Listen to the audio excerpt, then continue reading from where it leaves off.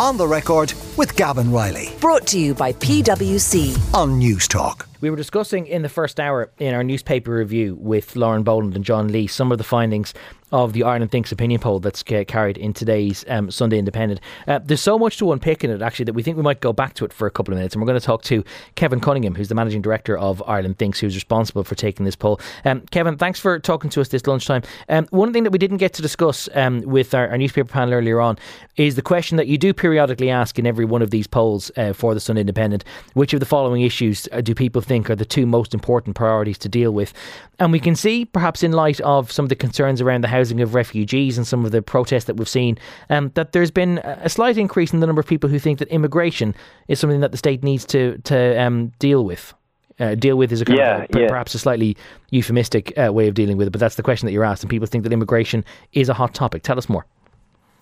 Yeah, it is quite interesting. I mean, in the first case, it's up to 11% this month. That's an increase from 7% last month, 5% the previous month. And it's worth saying that immigration as an issue is quite different from other issues in terms of its ability to completely redraw the political map in lots of different countries. It's something that we've seen in France, in Italy, and right across Europe, where basically populist parties have emerged and redrawn the political map. But as you say, it's increased in the context of particularly this issue. It's also noticeable that housing has also increased. But it's worth saying that it's a very unique issue, and it's principally in the supporters of independent candidates and supporters of Aontú, the small party Aontú, that are particularly most interested in this issue, where 30% of independent supporters of independent candidates and over 30% of supporters of Aontú identify this as a particularly important issue. Okay, actually I wasn't aware of that, but that's a kind of a fascinating correlation, actually, that it's more among Aontú and independent supporters.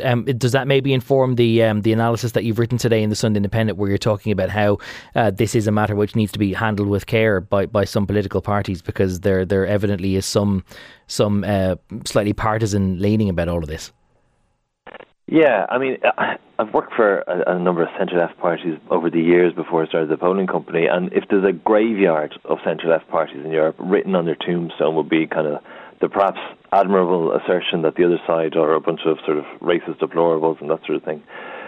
The problem is that when this sort of issue becomes more and more salient, it just feeds further into the kind of the populist sentiment. I think, we only really need to look at the example of Peter Casey's presidential bid not too long ago.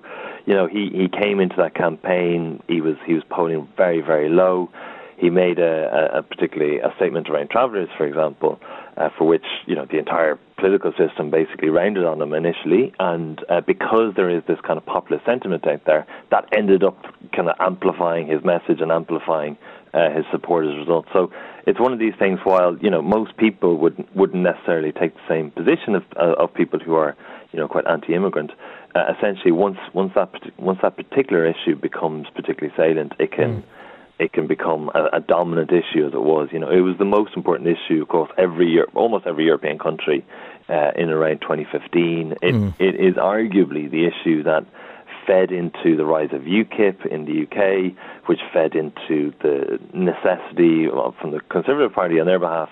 They felt to hold that referendum, and again it became the dominant kind of feature of that Brexit referendum. So it can really run roughshod over political systems. There's absolutely no doubt about it. And so in addressing the issue, I think, political parties need to be kind of a bit more careful about what actually happens when the salience of immigration increases. If you think there is that sort of a latent anti-establishment electorate, as was identified by the votes that Peter Casey got, I think if memory serves, something in the region of 27 or 28% of that vote for the Oireachtas in 2018. Why do you think that doesn't manifest itself in support for any outsider political parties, if you like? Why do you think that there is still such support for the big three, as it were? Or do you think that independents in their way are the channel for that kind of sentiment? Yeah, there's probably two things, and it's worth bearing in mind Ireland is virtually unique in not having a significant far-right party. Lithuania is another country for which there isn't. Romania was a country for which there wasn't until relatively recently. The reason here, I think, is because we also uniquely have very significant numbers of successful independent candidates. Pretty much no electoral system has the same number of elected independents.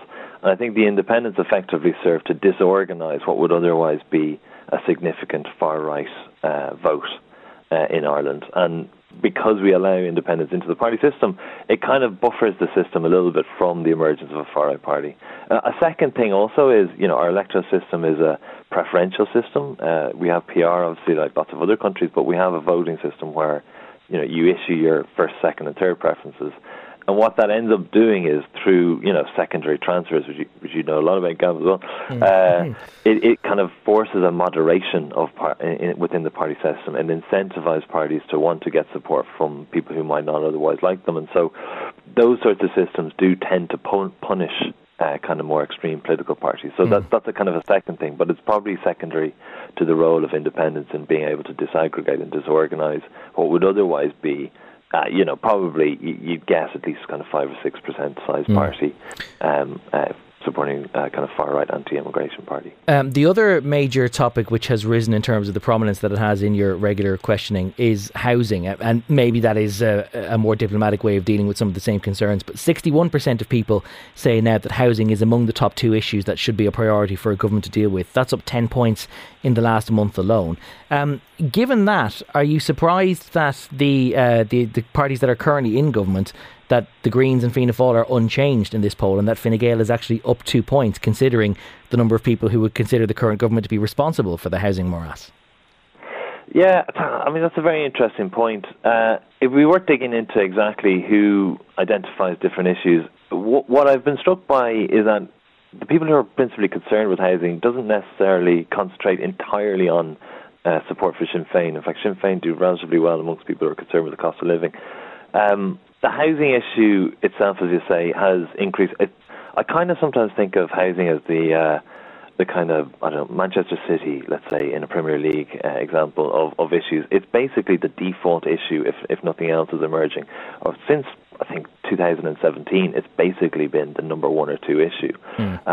Obviously, as you say, it's fed into support for Sinn Féin over time. It's probably, as you say, I would probably agree that it might be the more diplomatic way of addressing this kind of immigration issue, and it is interesting that both basically increase at the same time. But yeah, housing is always going to be this dominant issue as long as it hasn't been solved. I mean, as I said, one of the interesting things about the Irish political system has been, if you look at the Eurobarometer equivalent of this question, Ireland has a uniquely high number of people who talk about housing and a uniquely low number of people who talk about immigration. But that seems to be changing in other countries where now more people in other countries are talking about housing, and now obviously more people in Ireland are also talking about immigration as well. Fascinating stuff as ever, Kevin. Thanks very much for your time this lunchtime. It's Kevin Cunningham, who's the Managing Director of Ireland Thinks. He's also a lecturer in politics at the Technological University in Dublin, and he is responsible for carrying out that poll, which you'll see today in today's Sunday Independent. Speaking of polls and what people say at the ballot box, it's also been a fascinating week, although it may have gone under your radar, in the north of England, in one of those so-called red wall seats that the Conservatives won in their breakthrough election under Boris Johnson in 2019, in which it all seems to be crumbling just a little bit. Let's catch up with George Parker, who's the political editor of the Financial Times. George, thanks for talking to us again. Good to catch up with you. This is a by-election which probably would have gone under the radar, possibly for a lot of political watchers in Britain, let alone elsewhere. But this by-election in the city of Chester, it was a seat that Labour already held, but it was Rishi Sunak's first electoral test as Conservative leader, and it didn't go too well. No, it didn't. I mean, Labour romped to a victory. The Conservative Party knew it was a no-hoper. They barely bothered to send any cabinet ministers to campaign up there. And the winning Labour candidate, Samantha Dixon, won with a 61% vote share. And that represented a 13% swing from the Tories, which, if repeated nationally, would basically give Labour a majority in the next Parliament. So not a great night for Rishi Sunak, as you say, in his first electoral test as Prime Minister. There's the fact that you could almost argue it's chicken and egg, but that did they do so badly because they didn't bother sending any heavyweights up there to canvass for their candidate Liz Wardlaw, or did they already know that it was hiding to nothing and that they weren't going to waste their minister's time going up there to canvass? Yeah, I mean, it was the latter, really. I mean, there was no way they could have held on to that seat. If you think about some of the recent Conservative by-election defeats in seats that they held, so for example, last year, Tiverton and Honiton, a seat they had a 20,000 majority and they lost to the Liberal Democrats. So they're being pummeled whenever there's a chance for voters to go to the ballot box at the moment. They're hammering the Tories. So the idea of sending cabinet ministers up to waste their time campaigning in a no-win seat would have been a waste of time. So yeah, it's interesting because Chester is it's a sort of relatively prosperous middle class seat, and it's not the same as some of the northern seats that the Tories won at the last election, sort of working class towns. Chester's a place with a cathedral and sort of it's a county town sort of place. And I think that's the worry for the Tories, is they're losing those kinds of seats to Labour, sort of with quite a large professional class, but also, according to the opinion polls, they're also facing massive losses in those working class northern towns in the Red Wall that they won last time. So they're suffering on a number of different fronts at the moment. It is worth maybe reflecting, and again, this is maybe into the weeds for most casual viewers, but it's worth remembering why the by-election was triggered in the first place, because the outgoing MP, who was a Labour MP, Christian Matheson, was found guilty of serious sexual misconduct towards a junior member of his staff. He was facing a 4-week suspension from the Commons and decided to resign just to avert that. You would think that would have been something of a gift to the Tories, but yet even when you have a Labour MP who's resigning in something of a disgrace, the party's still coming away with an even bigger share of the vote than it already had. Yeah, look, I mean, the Conservative Party at the moment are on their knees electorally, and as you say, almost a by-election triggered by almost any imaginable set of circumstances, I think the Conservative Party would struggle to win. I mean, in Chester, the vote share was 60% to Labour and 22% to the Conservatives, which gives you an idea of the scale of the defeat. So, look, I mean, Rishi Sunak's strategy at the moment is to accept that they're going to get hammered. It's almost like the political equivalent of putting your head under the duvet and hoping no one notices for a couple of months, because it's going to be a really tough winter in the UK. We've got a winter of rising energy prices, as you know, public sector strikes, a whole range of problems, inflation. Rishi Sunak's hoping to somehow get through this winter and then sort of move on to the front foot, with some sort of growth strategy in the spring. Yeah. Speaking of a growth strategy, this brings me on to another issue, which is that the spate of Tory MPs, most notably Sajid Javid, who've announced that they're not going to contest the next election. It's worth recalling, by the way, that 5 months ago Sajid Javid was running to become Prime Minister, and now he's already announced that he's not even going to bother contesting a seat next time around. Why is it that the Conservatives have asked all of their incumbents to make this call early as to whether they are going to sit it out? Is it so that they can put 2 years of resources behind their next generation of candidates and hope to mitigate the losses, or what exactly is behind this whole plan?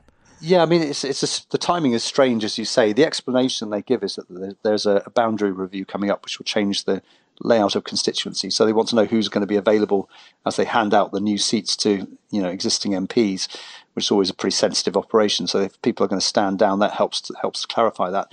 The downside of it, of course, is you give the impression of rats leaving a sinking ship 2 years out from an election.